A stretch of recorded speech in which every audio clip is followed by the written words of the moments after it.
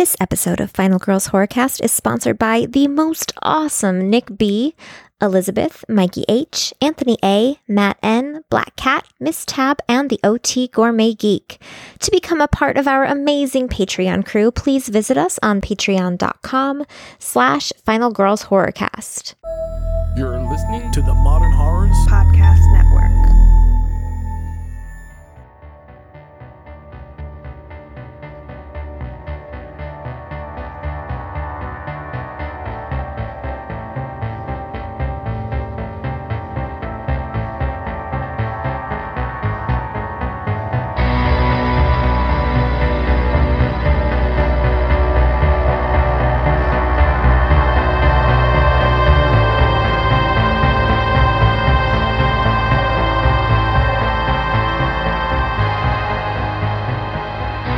Hey there, my lovelies. Welcome back for the 89th episode of Final Girls Horrorcast, the show where we discuss some of the horror, thriller, and sci-fi movies currently available on your favorite streaming sites.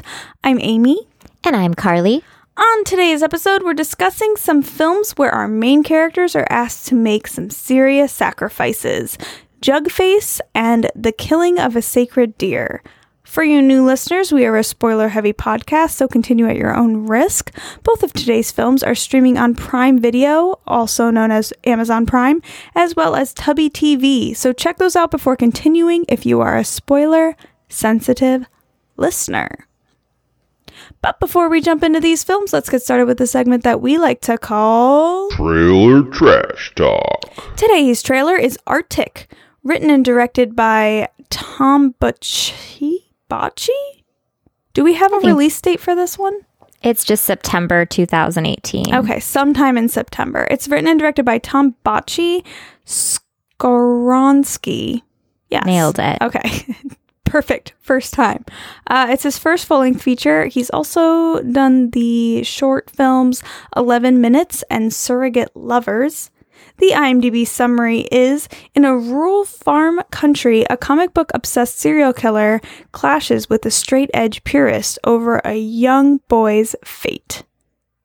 Straight-edge purist. I was just reading that over again to be like, what does that even mean?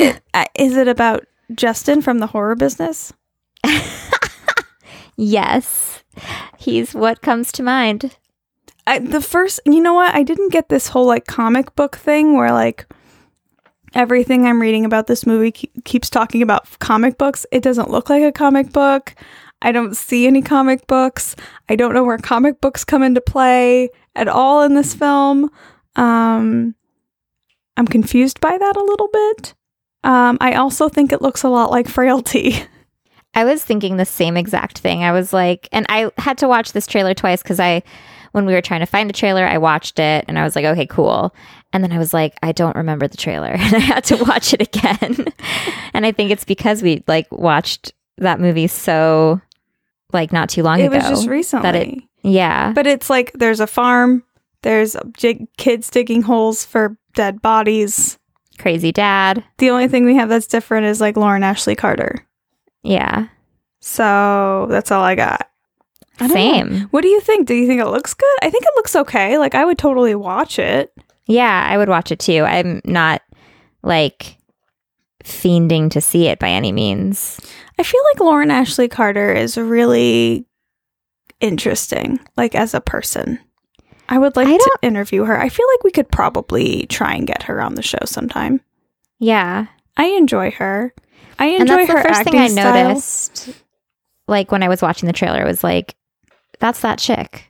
Well, and she from Darling chooses and to Jugface. be in horror films often, and I feel like she really enjoys them. I think I saw her interview once. I think it might have been about Darling. She was being interviewed about Darling, and she knew her shit, I heard her talking about horror, and I was like, this chick likes horror. And I like her look. She has a very doll-like face. She has very big eyes, and I just kind of love her. I love all of the things about her. If I had the choice to be in all horror movies, that's what I would do. Totally. Because why wouldn't you? Totally. I was thinking about it the other day, and I was like, you know what? Maybe I'll quit my job and try to just be in horror movies. Yes. I used to be very good at acting. I stopped doing it, but I think I could probably still do it. Let's do it. Let's just start. And I mean, you don't Final have to Girls be production. that great of an actor to be in a horror movie. Oh, let's be absolutely honest. not. No. I can scream really well. Just put a cockroach somewhere near me. That's I all will that you scream. need. You need the lungs. It'll and be you're the good. most authentic scream you've ever heard. Put a spider on Carly. She will Oh my scream God. for years. And then I will cry. I Yes. will scream, cry. Scream cry. Yes. Very, very good kind of scream cry. I My bet. specialty. Yeah. So I don't know. I would see it. I think it looks good. It looks like something that will maybe be directly to video on demand. I doubt this is going to be in theaters. And if it is, it'll be limited release.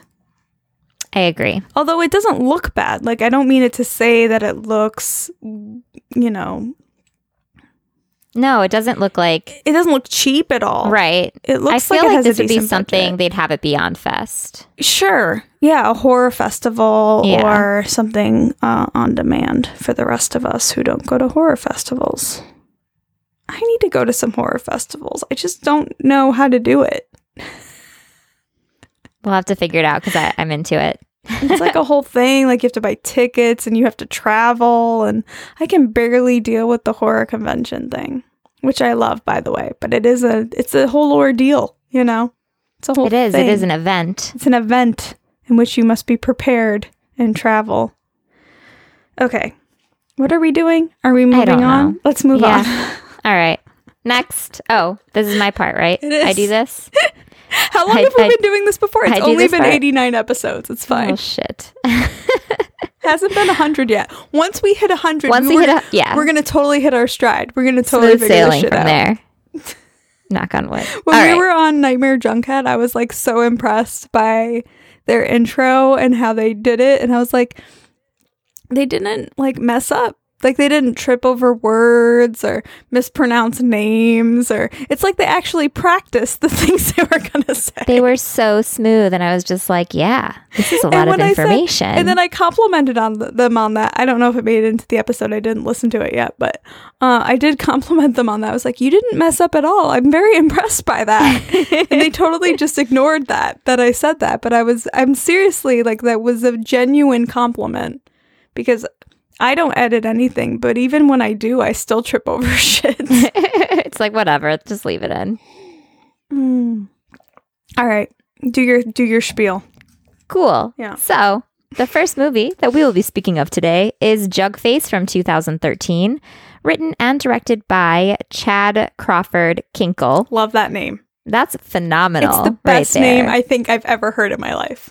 I would absolutely agree with you. That's amazing. I like the name Kinkle because it's almost like Kinkle, but it's not. And it's Kinkle. almost like Kris Kringle, but again, Ooh. not. And it's Not almost quite. like Crinkle, but again, not. All wonderful words, yet Kinkle. Kinkle. Love It's it. fun to say. It's the best. I'm into it. Sorry, continue. You're good. This is his first and only full-length feature. Insane. Yeah. Our IMDb summary is: a pregnant teen tries to escape a backwoods community when she discovers that she may be sacrificed to a creature in a pit. So you haven't seen this before. This was your first viewing? Yes. And what did you think? I liked it. It's so much fun, isn't it? It's like a cute movie. I mean, I definitely wouldn't call it cute. Really? I feel like it's cute. I don't know. Maybe it's just Lauren Ashley Carter that I think is cute. That makes me think the movie's cute.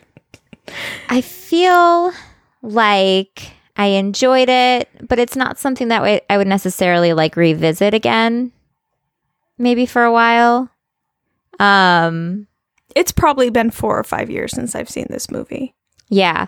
I don't know. I've always had this movie like on my to watch list, but I've always like passed it up because I'm not in love with like the cover, I guess. Like, Yeah, it's I not don't a know. great- It doesn't it's like not a great pull poster. me in. But yeah, it's an interesting movie. It's a very interesting idea as well. I like the idea. I think the acting's really fun, like really good, really well done. Yeah. You know, a little bit of overacting, but it kind of lends itself to like the feel of the film. I love the jug faces. I love the I wish jugs. that they sold them. I want a jug face Same. on my mantle. Yes. I don't have a Same. mantle. I will build a mantle for a jug face. I like the characters. I thought the character development was really good. I cared about the characters. I felt like I knew the characters and what they were thinking and feeling. I think it's an interesting storyline. It's not too complicated. It's simple enough that they don't explain things and you just get it. You know what I mean? I really liked it. I really like this movie. I think it's, I understand what you mean when you say it's maybe not something you'll need to revisit right away. It's not super complicated. So it's like you see it and you like it and that's it. And then that's it, yeah. But I thought the ghost baby was weird. I mean, he wasn't really a baby, but he was a young kid. Ghost child? Yeah. He's the shunned in the woods. He's helping to guide her with Grandpa. Grandpa.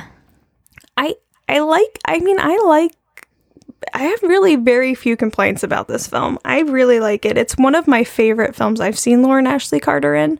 Oh, absolutely. But I didn't really like Darling, so. Oh, I didn't like Darling either, but she was still good in it. I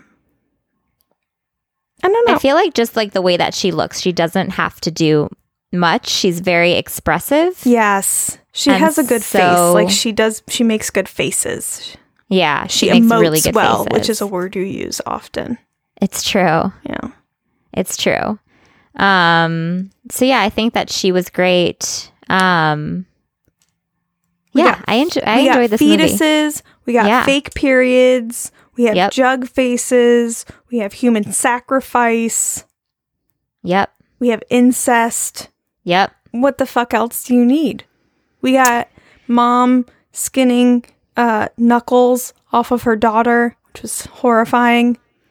It's so good. I really liked it. I really like this film. It's short, it's sweet, it's to the point, it makes sense, it works. I don't understand why there's not more films from this man.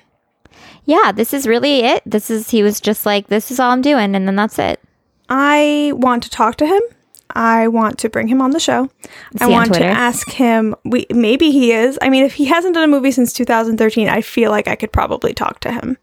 Oh, absolutely. And I want to be like, dude, Chad, Mr. Kinkle, love your name. Let's dish. Tell me why you're not making more movies, because I really enjoy Jugface and I would like to see more from you. I wonder if Modern Horrors dudes talk to him. I should check.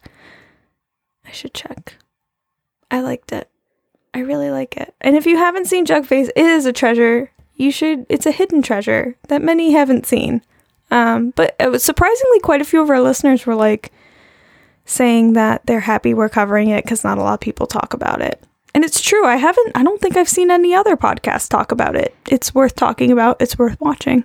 Yeah, I'm surprised because, I mean, I feel like in one way or another, like either Netflix or Prime or Hulu or whatever it's streaming on at any given time, it always presents this movie to me. And I always passed it up. Like, yeah, for no reason in particular. It's just, I was always like, I don't really like the name. I don't get it. The poster makes it look like it's a little cheesier than it is. Yeah. It's not cheesy at all. I would really put it on par with like The Triangle, where it seems like it's an independent horror film that people who really care about the story made.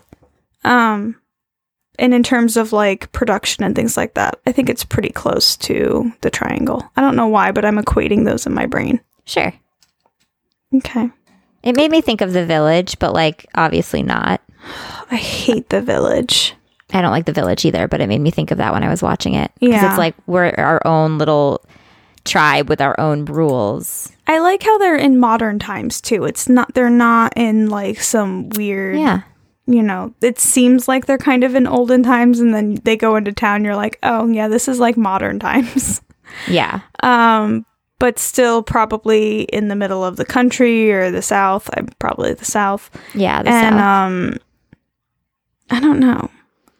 It's got layers, but it's simple. It's not too complicated. It's enjoyable. It's something you can just put on and enjoy. Yeah. And then it's over and it's not too long. It doesn't drag. There's some humor. There's some pretty gruesome things. Pretty tense scenes. But again, great film. I like the character names also are like super weird. Yeah. Like you think his name is Dwight, but it's not. It's Dewey. Dewey. Yeah. And like Jessaby. Jessaby. Oh, Jessaby. Oh. If I get a dog, I want to name it a bunch of weird Southern names. Pyre Jenkin. Jessaby and Bodie are going to be my dog names. Corber. Dewey. Dewey. And you have to say it like that. Dewey. Dewey. The baby fetus thing, I think, was maybe not the right size, though. I was like, I've never seen a baby fetus in real life, IRL, but I think that this one was too large. I think I would agree. Yeah. It's always nice to see Sean Young, too. Like, she is the skinniest thing ever. Like, she would have been showing if the fetus was that large. Oh, for sure. Oh, for sure. She would have at least had a little bit of a beer belly or something. There's nothing. She's got flat little belly. Yeah, because she was only like 2 months pregnant, she says? Yeah. Yeah, definitely. You don't usually show till 3 months, but the fetus wouldn't be that big if it was only 2 months. It's like the size of a pea or something at that time. Yeah. I really like, I don't know, I just really like the aspect of this. I like it when any kind of sacrifice happens because it's like, it's tortured in a very silent way. Yeah. You feel it, but no one's really screaming, you know? It's like you just have to accept it because it's for the greater good. It's what the pit wants. It's what the pit wants. And really, she fucked up. Ada was being super selfish. Yeah, she was like, not me. Yeah. And she knew what was going to happen. I mean, I understand the whole like wanting to save your baby thing. And I appreciate that after the baby was gone, she stepped up. But hiding your jug is some messed up shit.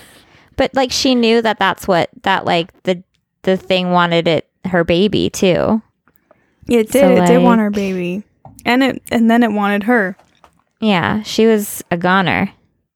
But isn't one way or another? It's kind of weird that Dewey didn't show the jug with the fetus right away. Like, I was thinking if the whole town is like, okay, where's the jug? Because shit's going down. Obviously, there's a jug and we have to have a sacrifice. Right. Why wasn't he like, oh, I can't find this other jug that I made, but here's this. I have a fetus jug, but no one's pregnant. You know, like, I feel like he was hiding that, too. And, like, why did it only start after it was her face? Because she's the one that had control over everything. So maybe, like, the monster in the pit knew she was pregnant, but no one else did. So he's like, fine, if you're not going to tell me. And also, how do you sacrifice a fetus without sacrificing the mother? Yeah, I mean, at least in this scenario when you slit throats. Yeah. Well, I guess you whip them, right? I guess. I guess that's what happens. Creative idea. I think it would it feels like a short story that was made into a film almost. I agree. It has that feel to it. I will, you did say you could have done without the ghost boy. And I see where you're going with that and how you feel, but I think it really did help the story. I don't think it looked bad. They probably could have done better if they had a big budget, but I think if you have a small budget, it didn't look cheesy to me. It was just a kid with makeup with an effect over his body. Yeah. But it didn't look super CGI or like it came out of the ring or something. It was authentic and simple. I think that's what I appreciate about this film the most is how simple it is and how effective it still is. And I guess that's to be said about the writing. The writing is very authentic and the acting's really good. Yeah. So I like that that's where they put their money towards, and I think it paid off. I think it's a good film. I think it won an award or was nominated for an award. I don't know which one. But rightfully so. I wish that this got more attention because it's enjoyable and I'd like to see more from this director for sure. Same. Get on it, Kinkle. Thank you. If we ever got this guy in the show, I would So Kinkle. Listen here, Kinkle. I have some questions for you. Just kidding. Okay. We're never going to do that. Okay, let's move on. No, we're never ever going to do that. We can't now. We talked too much about Kinkle. It's been over. We close that chapter as we move on. It would be to too our next embarrassing segment. at this point. It's very true. Oh, okay. So we ruined that. Let's move on. Oh my God. Okay. Are we ready to move on? Oh, God. I don't know, but I guess. Okay. Time for The Killing of a Sacred Deer from 2017. Written and directed by Yorgos Lanthimos. Also directed The Lobster. It's written by Ethemos Philippou, who also wrote The Lobster. The IMDb summary is Stephen, a charismatic surgeon, is forced to make an unthinkable sacrifice after his life starts to fall apart when the behavior of a teenage boy he has taken under his wing turns sinister. You're giving me too much emotion. I need you to dial it back.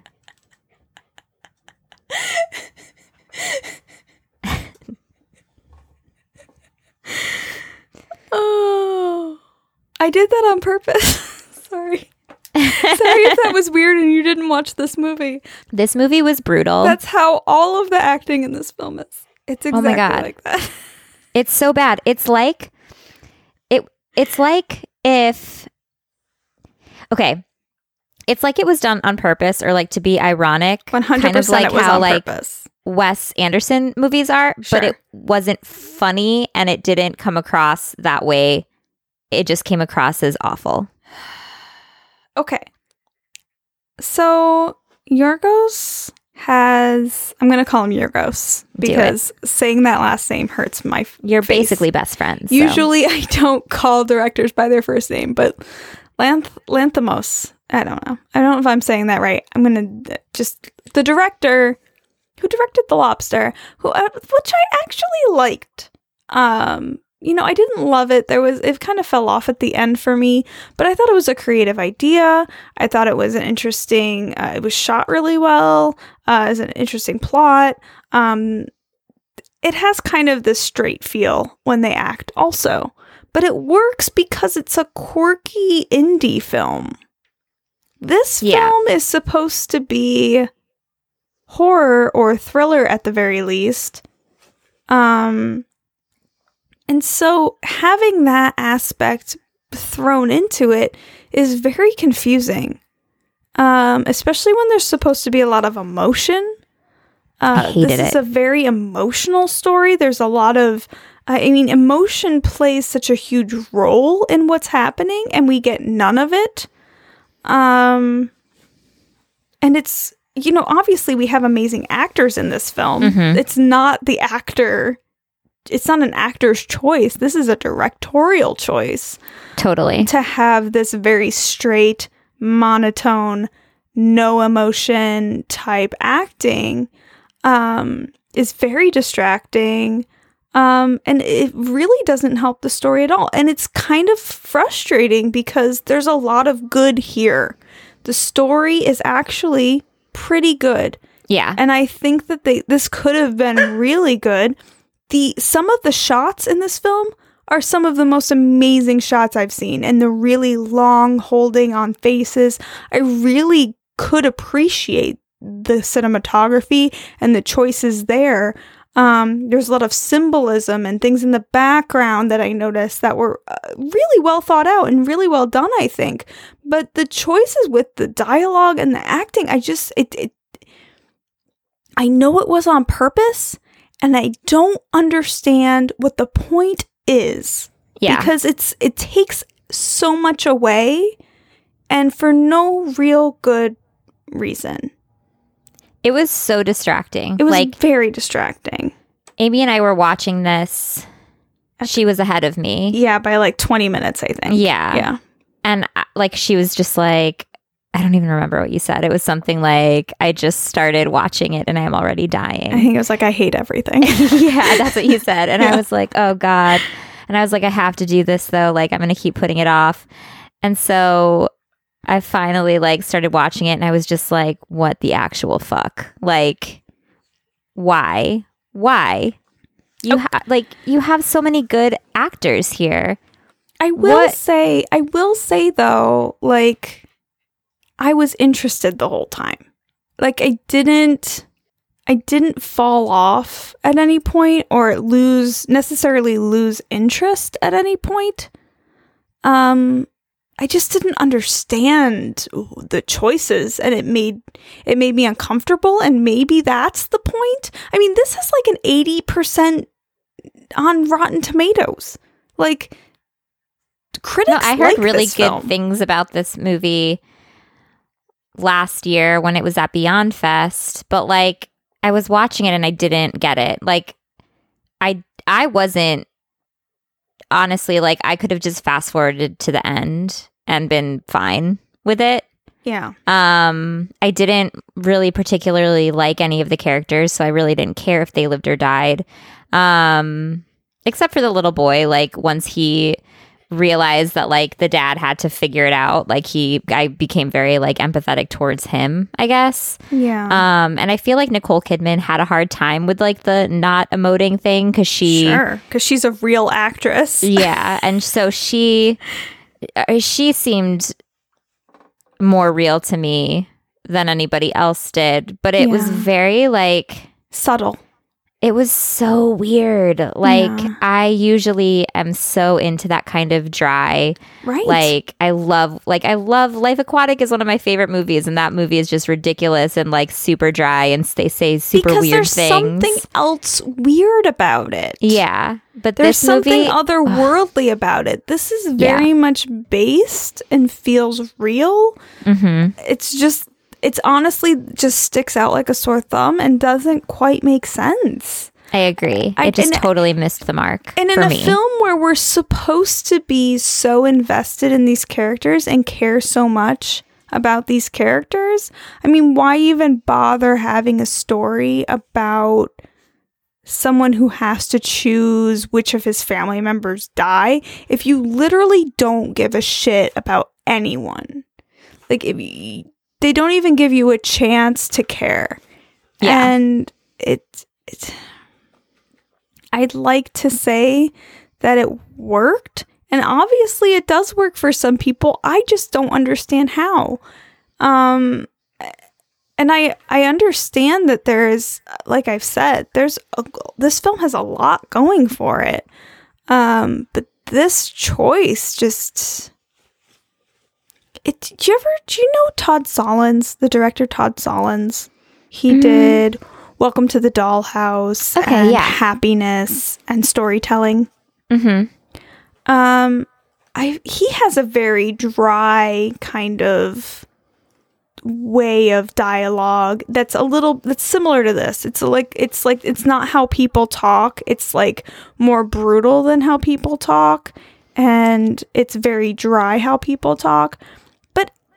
The way people look is different, and the feeling and the story are kind of weird, and it's quirky feeling, so it kind of works.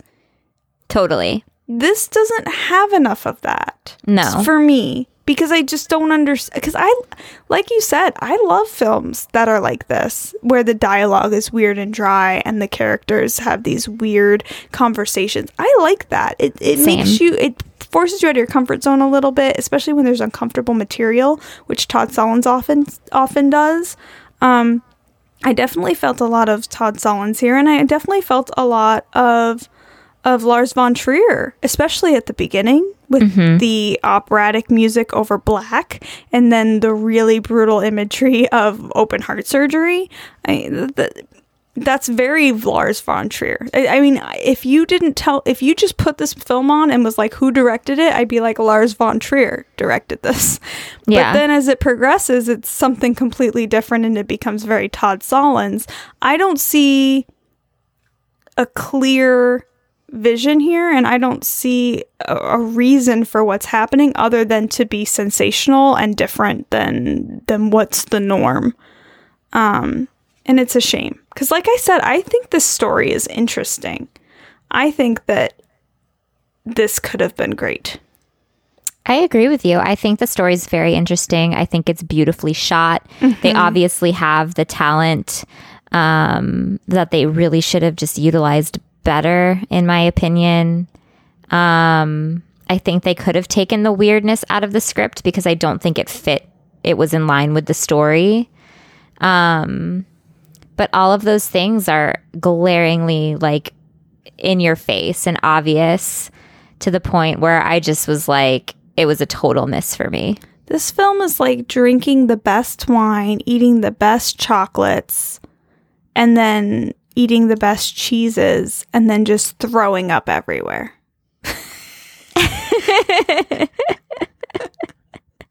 Do you know what I mean? We have really amazing actors. We have really beautiful cinematography. We have a really great story. How can we fuck this up? Oh yeah, with dialogue and delivery of lines.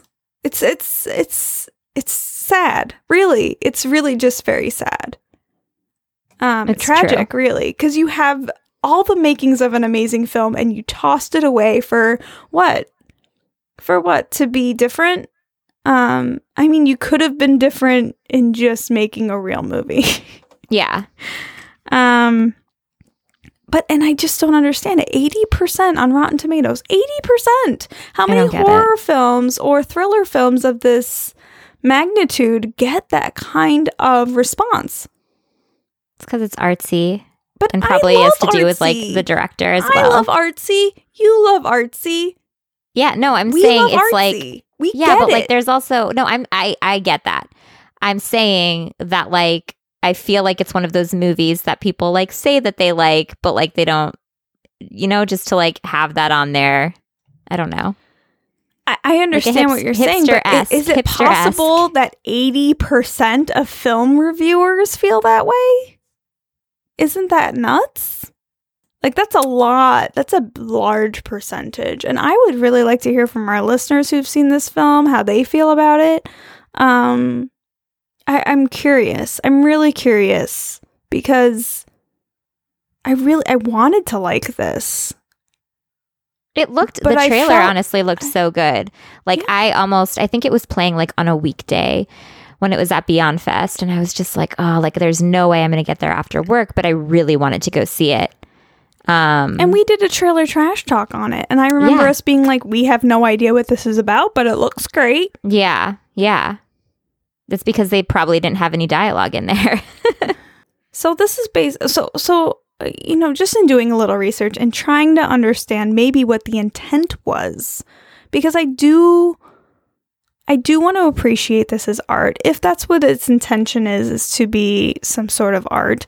And I appreciate someone trying something new, but, you know, just is there maybe an intention that I missed? Okay, I'm not the most brilliant person in the world. There's definitely something I could have missed here. You know, I found things about how it's based on Greek mythology. There is a story about Iphigenia. I think that's how you say it. Where this man is stranded on an island because there's a goddess who has stopped the winds, and they are unable to sail to war.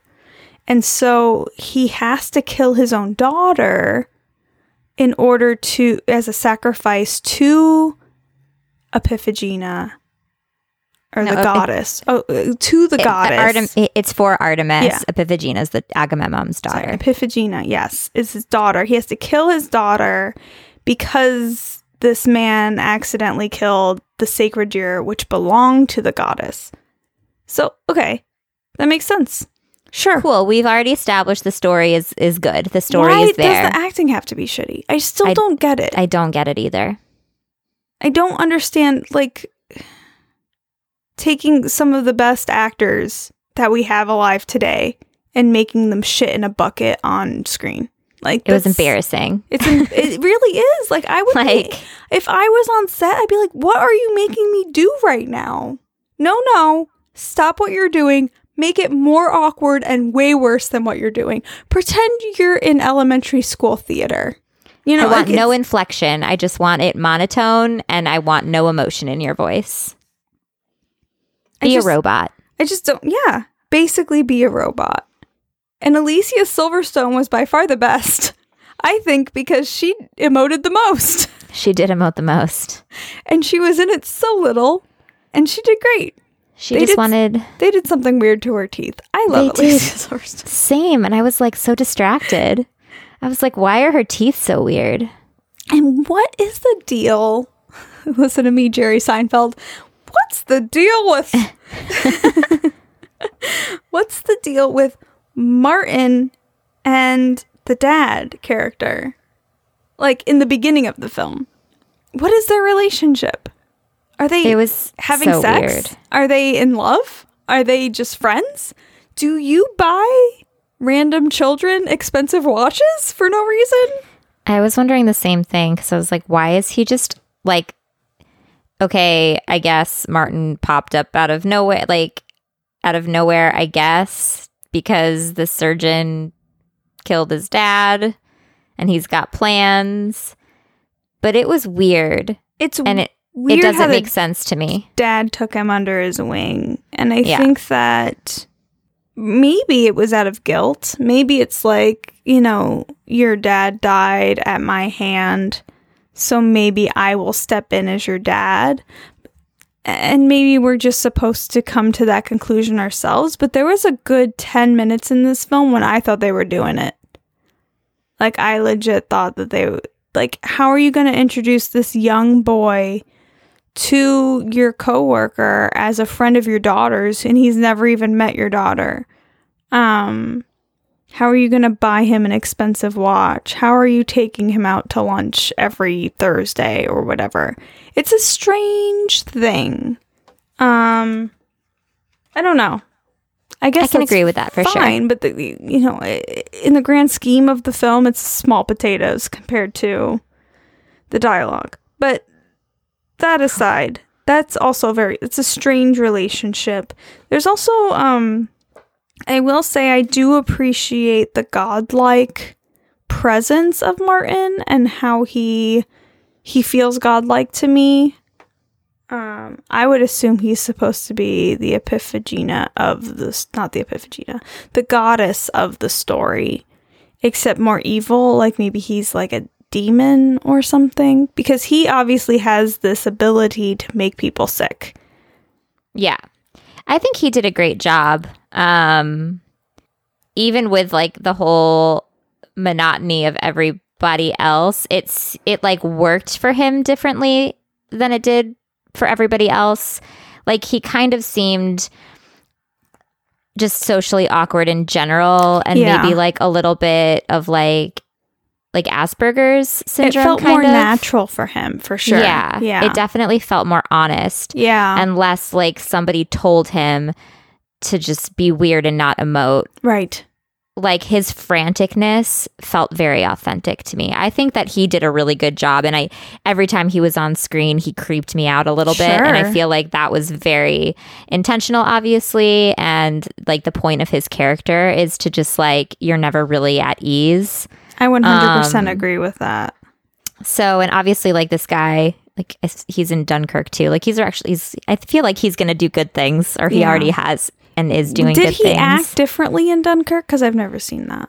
Yeah. Dunkirk is a very quiet movie, though. Like, there's not a lot of dialogue. Was he more, like, emotional, though? And yeah, he was obviously, like, a different character because he was, like... Right, but I mean, like, this isn't his acting style in general. No. He was directed to act this way, and it just worked better for him for whatever reason. And I think it makes more sense with his character, though. Sure. I can see that. Because, I mean, he definitely has those like weird social tics where he like tells people what they are giving or what they're getting before he like gives it to them, and like very socially awkward things that like makes his character make sense.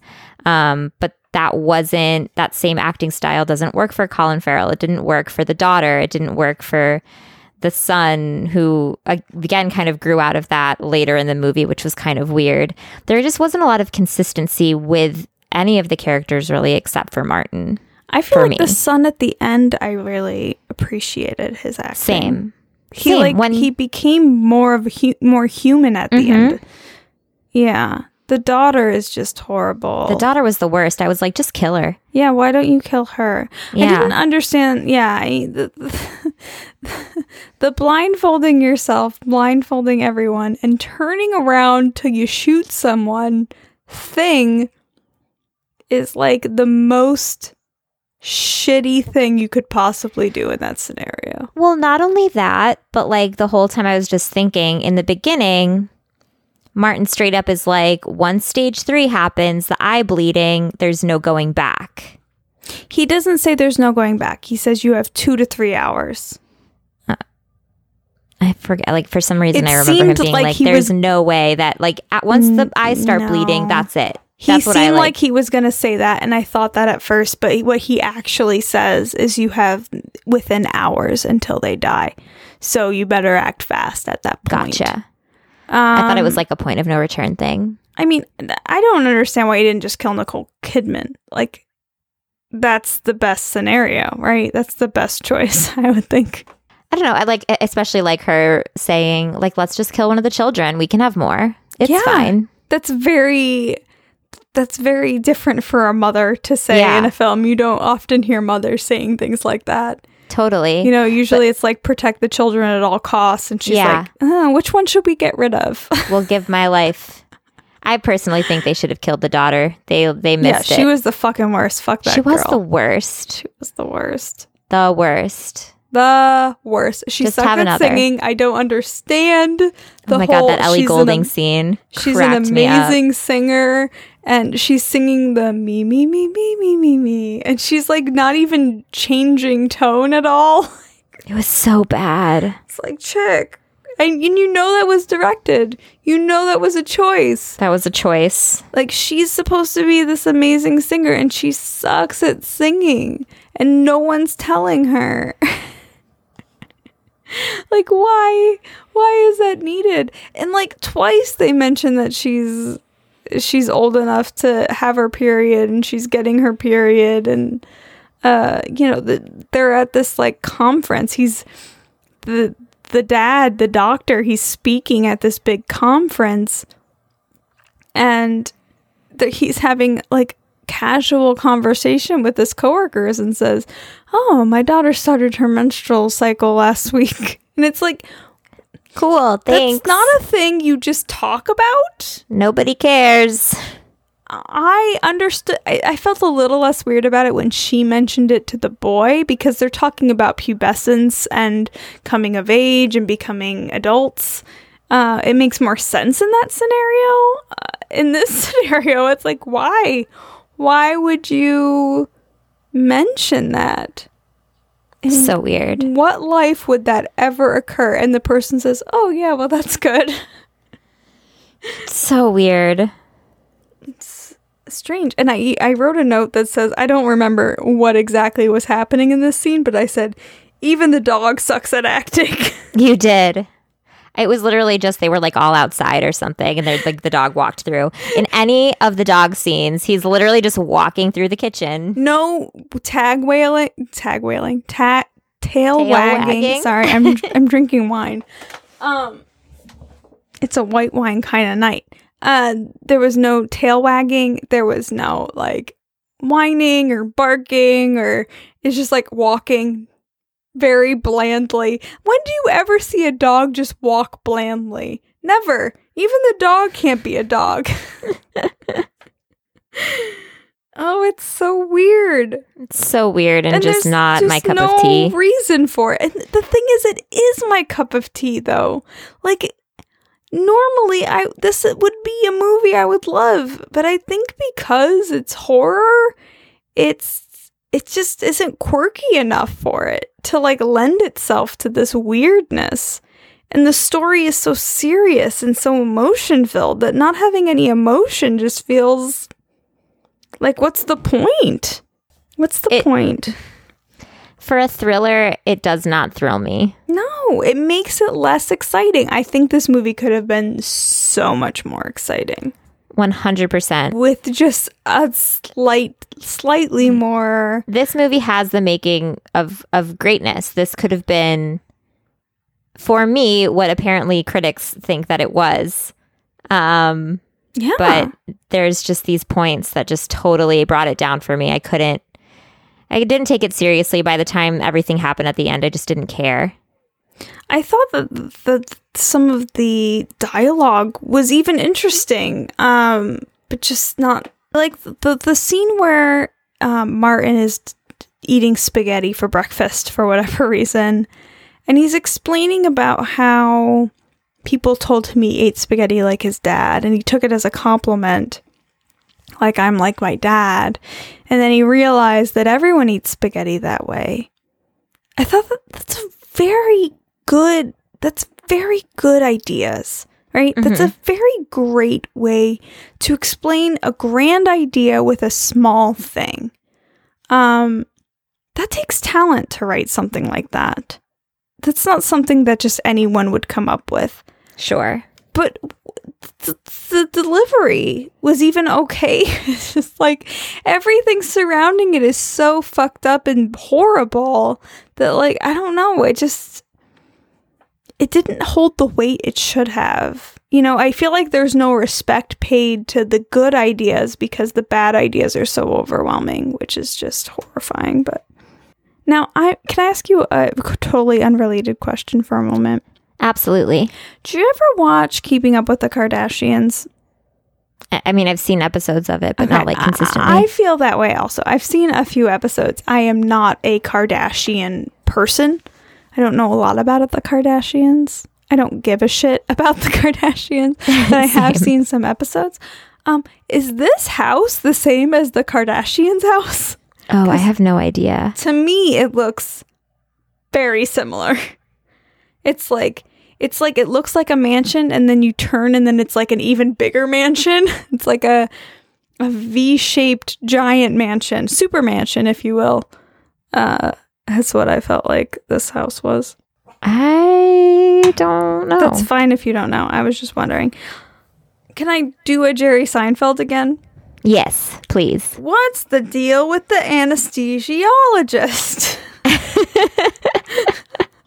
What is with this guy? I don't know. Is he a friend? Is he a foe? Do we like him? Do we hate him? I don't know. No. He was there to blame the death on so they could blame each other. He was literally there just for that line. But even it's like the Colin, anesthesiologist's fault. It's always the surgeon's fault. That's why he was there. Well, Colin Farrell is so mean to him and for no reason for most of this movie. And then the weird like hand job scene happens and then you hate him. Like, so I kind of felt bad for him because this guy also had a hard time not having any emotion. So I definitely saw some peek through where I'm like, oh, he's actually acting. That's nice. Yeah. Like, he's not acting a lot, but I'm at least getting something from him. So in comparison to everyone else, he's like very expressive. And then, you know, he's being beat on basically by Colin Farrell the entire film. He's like, shut up and do this, and bossing him around and being a general asshole. And then you're like, oh, poor guy. And then he, you know, is like, Nicole Kidman, please give me a hand job. And you're like, oh, he sucks too. Okay. I just don't understand the point of the character, really. No, me either. Other than passing the blame, like you said, I agree. That's probably the point. I also like the sister-brother thing with the MP3 player. I mean, I appreciate the thought there. The sister is so fucking horrible. She's the worst. She's the worst. She's the worst. When you die, she writes, I've lost 2 MP3 players in the last 10 days. Can I have your MP3 player when you die? Please, please, please. I hate her. That's exactly how she sounded when she did it. Play my voice over that scene. It's going to match up perfectly. It's perfectly. Perfectly. Ugh. I just don't even know. I forget who it was, but someone on on Twitter said that I did a Tina Belcher groan over the trailer last week for Mandy. And I really was excited about that.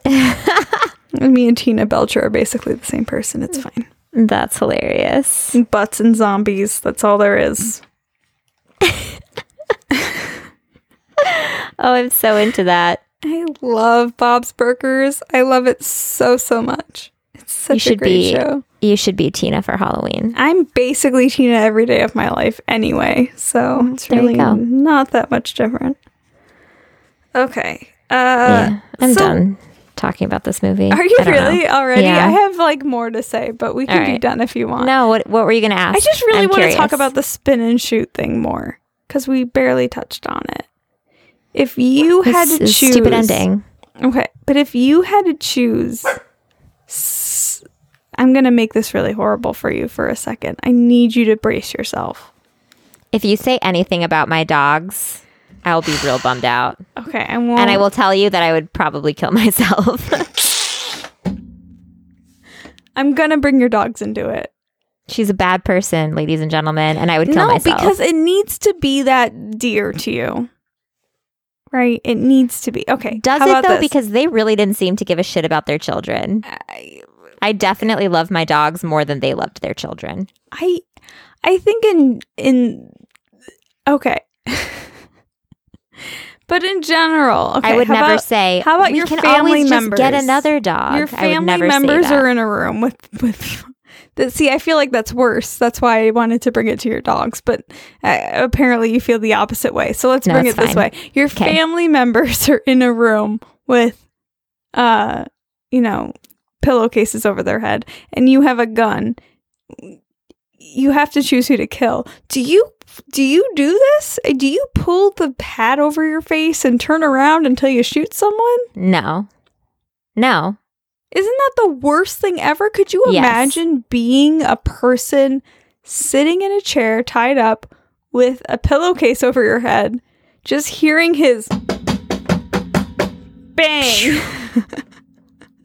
Like, could you imagine dealing with that? That's like the worst fucking way. Like, even if you survive that scenario, in no way are you ever going to be able to like deal with that feeling.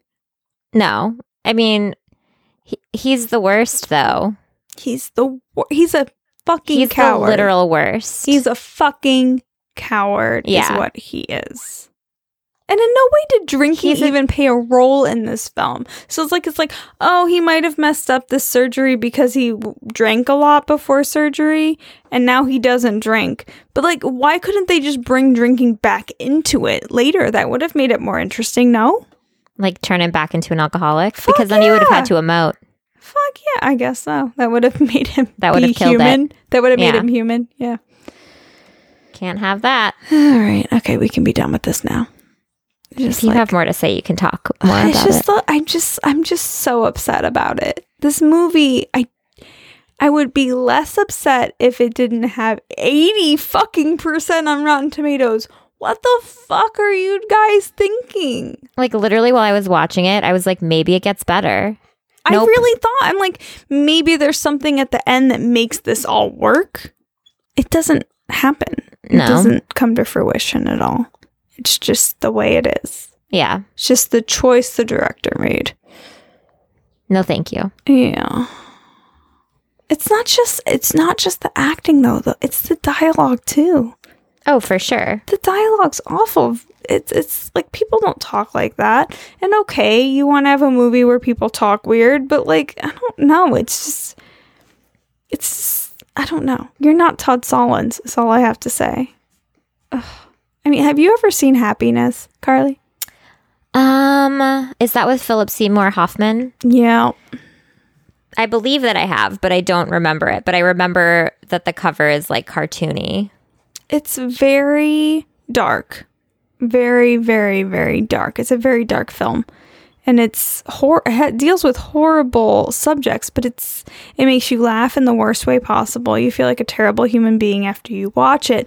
But That's great. But the dialogue, I mean, it makes you feel something. The dialogue is very much like this, where people aren't talking the way they normally talk, and they're not emoting the way they normally emote. And yet, you still have some sort of attachment to this film. I think I watched The Happiness multiple times in college, because for some reason, me and my friends had some kind of obsession over this film. And I feel like maybe that's the intent here, but it's not quite hitting the strides it needs to accomplish that for me. But okay, I need to stop talking about it. I need to stop. Okay, What are we doing next? Oh, we got a social media question this week? We sure do. All right, what was our question this week? Can you name a movie where the director made some strange choices and it either made you love or hate the entire film? Oh, right on topic for what we were just discussing Yep. for the past 20 minutes. Oh, I can't. All right. All right. You want to Let's take jump turns in. on this one? You can go first. On Twitter, we have at Kung Fu Dracula, who says Terry Gilliam made some bizarre choices in making a film of the damn near unfilmable Fear and Loathing, and I love him and the movie for it. Oh, interesting. All right. I never read the book. Did you? No, I started to. I think I might have it on Audible, but it didn't translate well into an audiobook for me. Do you like the film? Yeah, I don't like it. I do. I think it's really weird and wacky. I appreciate it. It's just not for me. I get that. I don't have an interest in doing a bunch of drugs and going and dealing with. I don't know. It just is. But I think that in general, that's how I feel about those types of films. But so I can understand his choice, and I understand that maybe the choice in filmmaking made it better or made it more watchable. I can see how a lot of books that are you would think are unfilmable probably have to make some creative choices to make it realistic. I mean, even just think about something simple like Gerald's Game, which people said was unfilmable, and so many people loved it because he just got creative with it and figured something out. Okay.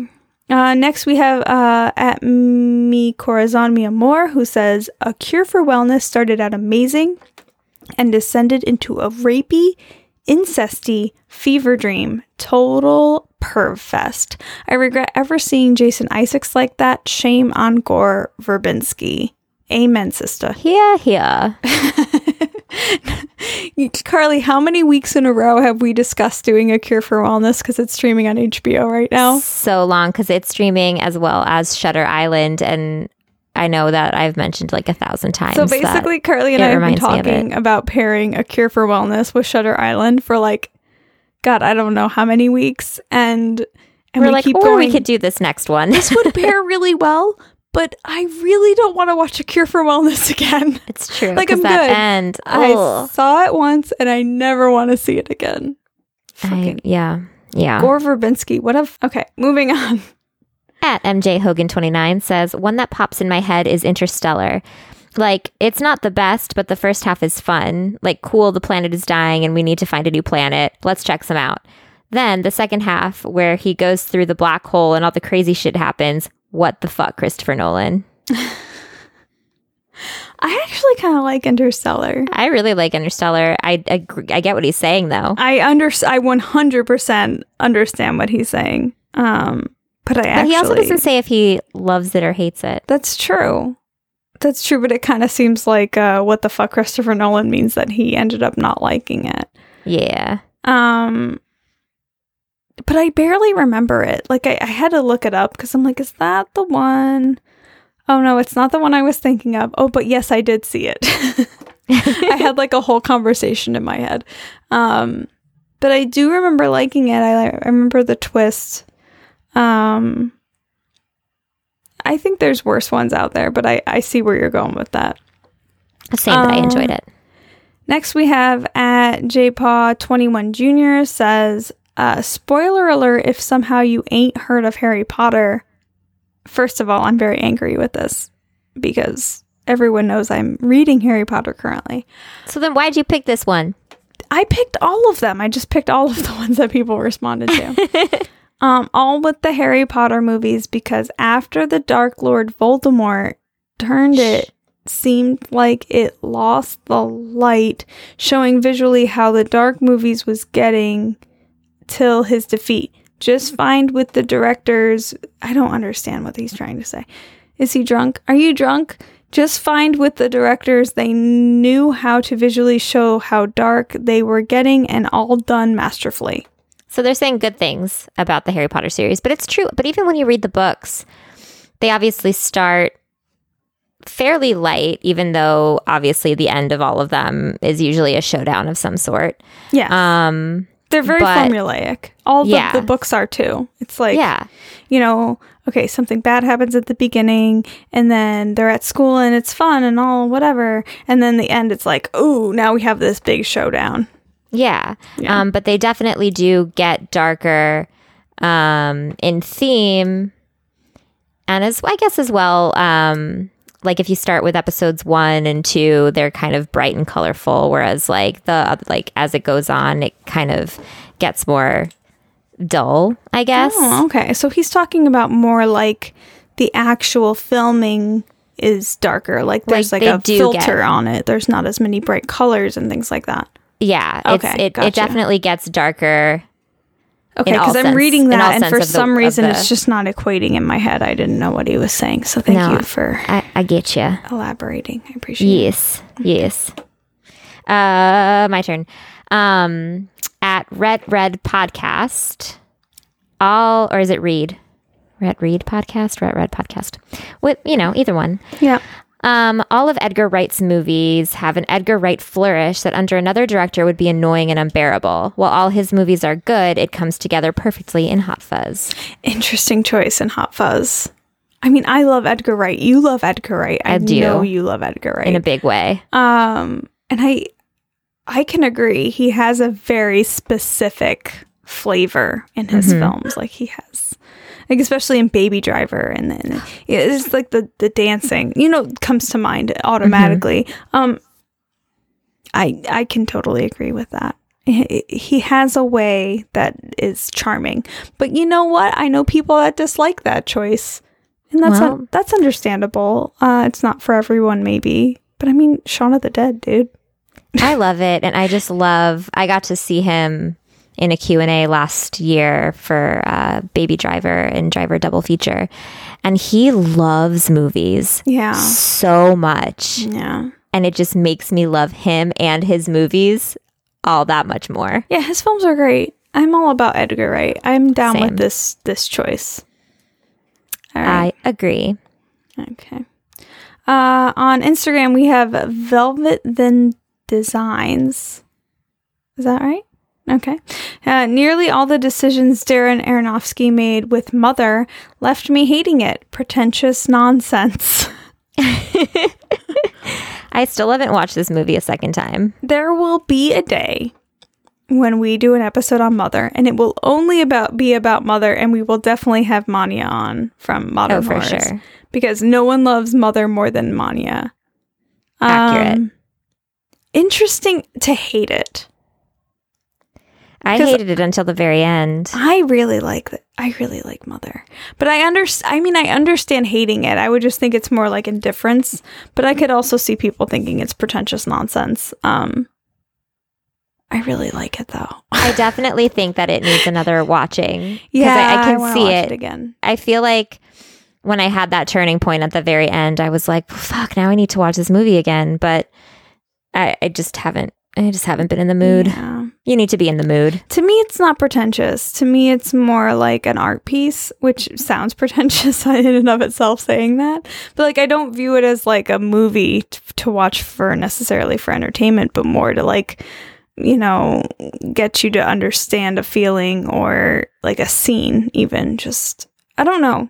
I'm making it sound even more pretentious. I mean, I feel like all of his movies are kind of pretentious. Yeah, they are. I guess they are pretentious in a way, but like in a way that I enjoy. Like I enjoy Mother a lot. I like the attempt, and I just view it as like art almost. I don't know. I really like Mother a lot. I get you. Sometimes it works. Yeah. Sometimes it doesn't work. Like it really worked for me personally in like Black Swan. I think it worked in Sure. Mother to an extent as well, and Requiem Sure. for a Dream, obviously. Oh, But then God, there's yeah. like movies like The Fountain where it just kind of misses it. Yeah. Doesn't really connect. And it's not for everyone, and that's okay. Yeah. And then maybe that's what The Killing of a Sacred Deer is, and maybe we're just not Yes. one of the people that appreciates it. Fine. I hate it so much. I mean, usually when something is like that, like one of us will like it and one of us will hate it. It's true. And in this case, we're both like, fuck this movie. I always even when I hate a movie, I always try to like find the good pieces in it. And for me, that Right. the good pieces are really just the idea and like those poor actors, though. I don't know. I hear you. I I feel can't. bad for the actors too. I really did genuinely feel bad for the actors. Same. I want to be like a fly on the wall in that set. Like hearing him direct them. Same. All right. What's next? We got Johnny Zuko Robert, who says Rodriguez casting choices in Predators. I don't know what that means. Is that a good thing? Bad thing? How are you feeling about that? I'm not really sure how he feels about it either. Okay, moving on. Crate Guy 011885 says there was a scene in Pineapple Express where Gary Cole and Rosie Perez are talking about crime or something. Then they get extremely authentically playful. It always stuck with me, even though the film was only so-so. I wish I remembered that. I never saw Pineapple Express. It's I funny. never saw I've it. only seen it once. But and maybe they're talking about like, watching a film and then just watching a really authentic scene in the middle of it and suddenly being appreciative of it. I don't know. No, I get that. I Is enjoy that- that and then when maybe like that's not even a directorial choice. Maybe that's something that just happened authentically and they kept it in. I don't know. I love when that stuff happens. But I do love it when that stuff happens. I can agree with that. It's you know so what good. film kind of strikes me as one of my favorite movies that's very authentically playful is Moonstruck. With Cher, what's her face? and Nicolas Cage. Yes. One of my all-time favorite movies. I am of Italian American heritage, and it was a big film in my childhood. My mom and I always watched it growing up, and so I grew up with this quirky humor, weird film. And there's so many like really authentically playful moments in that film, and I just really love it because of that. So I can understand where you're going with that.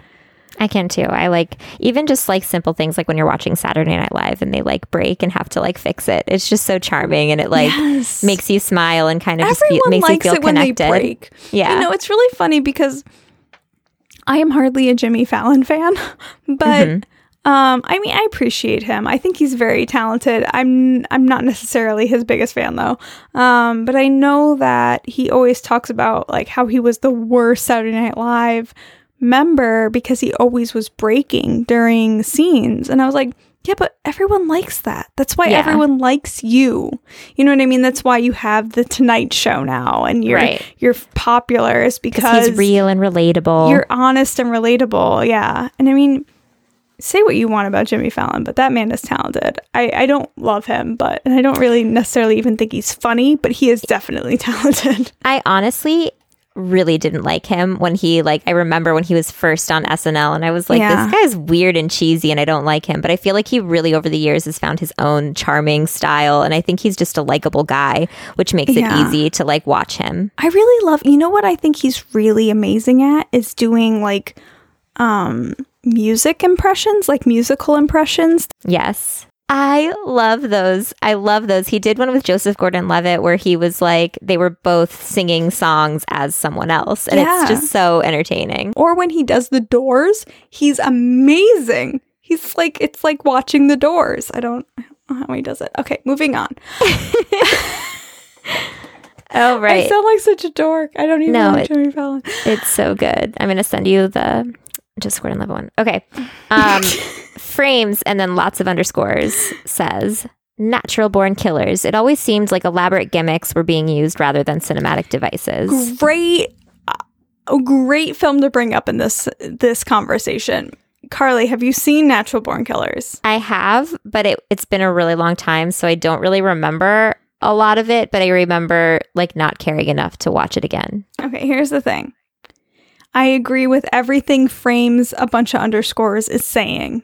Natural Born Killers seems like it has a bunch of elaborate gimmicks and it relies on those. However, it's so fucking effective because at the end of that film, I'm like, I need to go murder people and do whatever the fuck I want in life because I am so affected by this film. So whatever Yes. they did a good job. I love that movie. I wouldn't even necessarily say it's a good movie, but it's a very effective movie for me. It's definitely like one of those movies that I always can picture it when it comes up. Yeah, like, it's very stylistic. Yeah. It's got Woody Harrelson. Who doesn't love Woody Harrelson? And I 100% agree with Frames while also disagreeing with him in that, like, yes, everything you're saying is correct, but it also works for me. Totally. Okay. I get you. Crone and Casket says, I couldn't stand the dialogue / unresolved questions in The Endless. Fuck. Really? Okay. Really? Okay. Did you see The Endless yet, Carly? I did. I saw it in theaters and I loved it. Oh my God, it's so good. It's so good. But maybe Crone and Casket didn't see the other movies. Maybe. Which helped me. I think personally. it helps. I think it helps if you've seen Resolution. Yeah. But it doesn't necessarily answer all your questions. No, but I mean, I don't think They fit together well. Yeah. But I don't know that it necessarily answers all your questions. I wonder, Crone and Casket, please let me know if you've seen Resolution. And if not, please watch Resolution and then let's chat. Because I'm curious. Same. The Endless is one of the best films of the year, I think. Hands down. It's in my top 5, for sure. I loved it. I was excited while seeing it. I don't even know if anybody else in the theater that I was in got it. Probably not, because if you haven't seen Resolution, there's like a whole other level you're missing. A whole level. Yeah. We need to do an episode on both, and we will do an episode on both eventually. I agree. They're great films. Those two directors are fantastic. Justin Benson and Aaron Moorhead, I think. So good. It makes me, honestly, I want to watch them both again. Now I want to watch them just because you brought it up. Yeah, me too. I can understand the frustration because there are a lot of unresolved questions. Totally. But I think that's okay. There's definitely even some moments where I'm like, I don't really understand the point, or how come it works in this scenario and not in that scenario. I don't think it's a perfect film, but it works so well for me. Yeah, and it's super entertaining on so many other levels that it's okay. Yeah. I agree. Yeah. Okay, moving on. All right. Super Space Bug. We have Ridley Scott using all of the footage of the chest burster scene, even though it didn't burst through correctly the first time. The way the crew goes silent for a second time after the first pop, and then the alien finally bursts through Kane is so disturbing and awesome. I mean, of course. Agreed. I love it. Yeah. I mean, I don't even have anything to add. You said it all. We're good. Here again. On Facebook, we have Justin, who we were just talking about, from the horror business, who says, I think Spielberg's decision to not show much of the shark in Jaws for much of the movie went against the grain at the time for monster movies, but his decision to use other ways to build suspense and dread, as an example, shark point of view and the music, etc., ended up making the movie something transcendental. Very well said, Justin. I fucking love Jaws so much. I mean, you already know how we feel about it. We've done a whole Jaws episode. I think that's one of our more, I think that's one of our better episodes, and I wonder if anyone even listens to it. It's true, and I think that, like, one of the best things that could have happened for Spielberg is that shark just sunk to the bottom in the salt sea and just didn't work for him. But it worked when it counted, when it mattered. Yeah. And it helped make that movie just hit home in such an amazing way. If you guys haven't listened to our Jaws episode, go back and listen to it. We actually did research for that one. Like we did. We paid serious respect to Jaws. I think that's one of our better episodes in which we like really wanted to make sure we were doing it right. Yeah, if you like researched podcasts, that one's pretty researched. That one's pretty good. We did our shit. I like watched a whole documentary on it, and we watched interviews, and we did our due diligence on that one. It's true. We don't usually do that, but we did it for Jaws. We sure don't. Honestly, if we were like a monthly show, we would probably be more research. I just don't have the fucking time. Most of the time, we're just like, I need to watch the movie real quick. You want to start this thing in 2 hours? The day before, we write the notes, we do really quick research, and then we record. You know, it's not, we just don't have time for it. But you know what? Maybe someday we will be bi-monthly or monthly and do a shit ton of research and be, I don't know. Shut your mouth. Yeah, that shit's never going to happen. It's quantity over quality, people. Deal with it. Exactly. Oh, hilarious. All right, one more we got. We have Don R, who says, The Shining. Kubrick ruined King's original story so much, I just couldn't enjoy it. Oh my God. Oh my God. Oh my God, Dawn. I love The Shining. Dawn, what are you saying? Dawn, she didn't read it before she copy pasted. What are you doing, Dawn? Okay, all right. In all seriousness, I know Stephen King and Stanley Kubrick had a thing, okay? I know that Kubrick went against the grain with the book. I've read the book. I think the book is a fucking amazing. All Stephen King books are really, really good. But Stanley Kubrick is a fucking genius. I genuinely believe Stanley Kubrick is a genius, and The Shining as a film is much, much, much, much, much better than the book. I'm sorry. It's just the way I feel about it. And I appreciate and I understand your opinion, but my love, it is wrong. And I still can't love you. speak to it because I've never read the book. But I'm actually putting it on my Goodreads list right now. Okay, it's a great book, and it's definitely worth reading. And maybe there's something to be said about reading the book before watching the movie versus watching the movie versus reading the book. Because I definitely watched the movie before I read the book, but I'm also like a huge, huge, huge fucking Kubrick fan. Like I love Stanley Kubrick, so. I understand, and I've heard other people say this, and you're not the only one by any means. And I know Stephen King fucking doesn't like the book or the movie because it goes so far away from the book. And I know they've remade The Shining into a miniseries to be more like the book. But I mean, I love that movie. I could watch it. The movie is just so good. I mean, seriously, every single time that it shows in theaters here, I'm seeing it. It's by far one of my favorite horror. It's one of my favorite horror films for sure. It's Same. up there. It's top 3. I'm thinking it's one of those films that like I don't want to do an episode about. Because if I did, I'd have to do a whole Jaws thing. You know, like we would have to do. We should do that. I mean, we will eventually. I could totally do, like, we could watch the documentary that's like 7 Just hours like long. one episode, Yes. all The Shining, all the time. Yes. Maybe we can, okay. Yeah, We'll talk and about then this later, what but we'll I'm do- into it. Okay, and what we'll do is we'll fly to the Stanley so we can record there. Because if you're going to do a Shining episode, you have to record it at the Stanley. 100%. Oh, I'm such a huge Shining movie fan. I support this idea. That this hurts my heart a little bit. But again, Dawn, I love you. I understand where you're coming from. I understand. I just don't agree. I'm totally that way with things. Yeah. As well.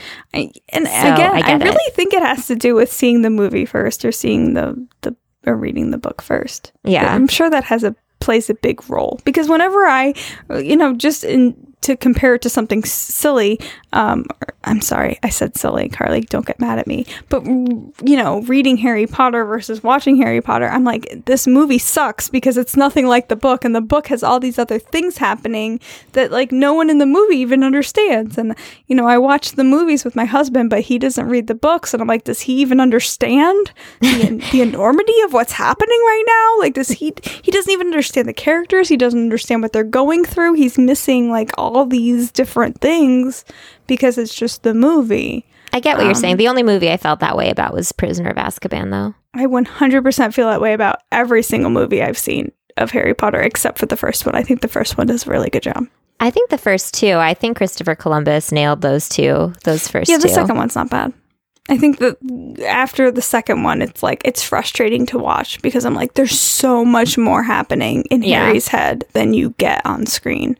I wish that they would have just made the whole book and then cut it down to whatever they wanted it to be and then given me 6-hour movies that I could just watch and be really happy with. Totally. Honestly, because even when you're like reading the books, you're like, this is going to be a great scene. And then that scene doesn't exist. And you're like, no, that scene needs to exist. Okay. And then it just rips your heart out. Yes. It's really hard to watch the movies. I get very upset every time. I get it. I don't think know that watching the movies after reading the books is a good idea because I'm very invested in what I just experienced, and Yeah. then like seeing it on screen is just not a worthy equivalent. You know? Definitely not directly after. No. I think obviously I read the books when they came out and then the movies came out after. So I don't think I ever had that like thing, but I definitely remember being like excited about certain things that were in the books that like didn't go into the movies. And I was like, I get it, but still I miss it. I wish it was there. Carly, can I ask you a question? Yes. If when I finish Harry Potter, which is going to happen very soon, Mm-hmm. You're close. will you go to Universal Studios with me so we can go to Harry Potter Land together? Hell yes, as long as you don't mind me bringing my wand. Can I get a wand? Yes. I want to go to get a wand and experience the wand getting experience. I told you the story, right? Yes. About how both times I have 2 wands because I was chosen twice. I was chosen No, both times I went to but you didn't tell me Ollivanders. You have 2 wands. Is one for me? So, I mean, yes, you can totally use one. Okay. But yeah, like, so the first time Steve and I went, it was like for like with a work thing, and so like the work had the whole park kind of like closed down. It was only open to people like WeWork people, and so we did Ollivanders, and the group was very tiny, and obviously I was like beaming with joy because it was my first time, and so I got picked to like have my wand done. And then a month or 2 ago, I had friends visiting from New York, my old bandmate and his wife, and we went to Ollivanders, and I got picked again, and I was like, I can't not buy my wand, like. I mean, Of that's course really I'm gonna frustrating. purchase The it. most exciting thing that's happened to me like that is when we were on the Star Wars ride in Disneyland and I got chosen to be You were the rebel the spy. rebel spy. It literally made my world, like my face just hurt from smiling so much, and like it's just so magical. I Have you taken the test on Pottermore to find out what house you are? I took it before I read the books, and I still think it holds true. I'm definitely Ravenclaw. Me too. Oh my Yeah. god, we're the same house. We're totally the same house. I'm Steve's a Hufflepuff. there's You have to make your husband take it. That's really funny. I know. I don't doubt for a second that Steve is Hufflepuff. I think Tony might also be Hufflepuff. Hell yeah. Tony's either Hufflepuff or I don't know. He's probably just Hufflepuff. I think that Hufflepuff and Ravenclaw are the best houses. I don't know. I think that I don't know why I'm drawing a blank on the other one. Slytherin and Gryffindor. Gryffindor. I knew it started with a G, and I was just like, I'm drinking. I think Tony might be part Gryffindor and part Hufflepuff. You're he's one or both. the other. Oh, I'm definitely Ravenclaw though, because I'm kind of snotty and smart-assy. It's just how it is. Too smart for my own good.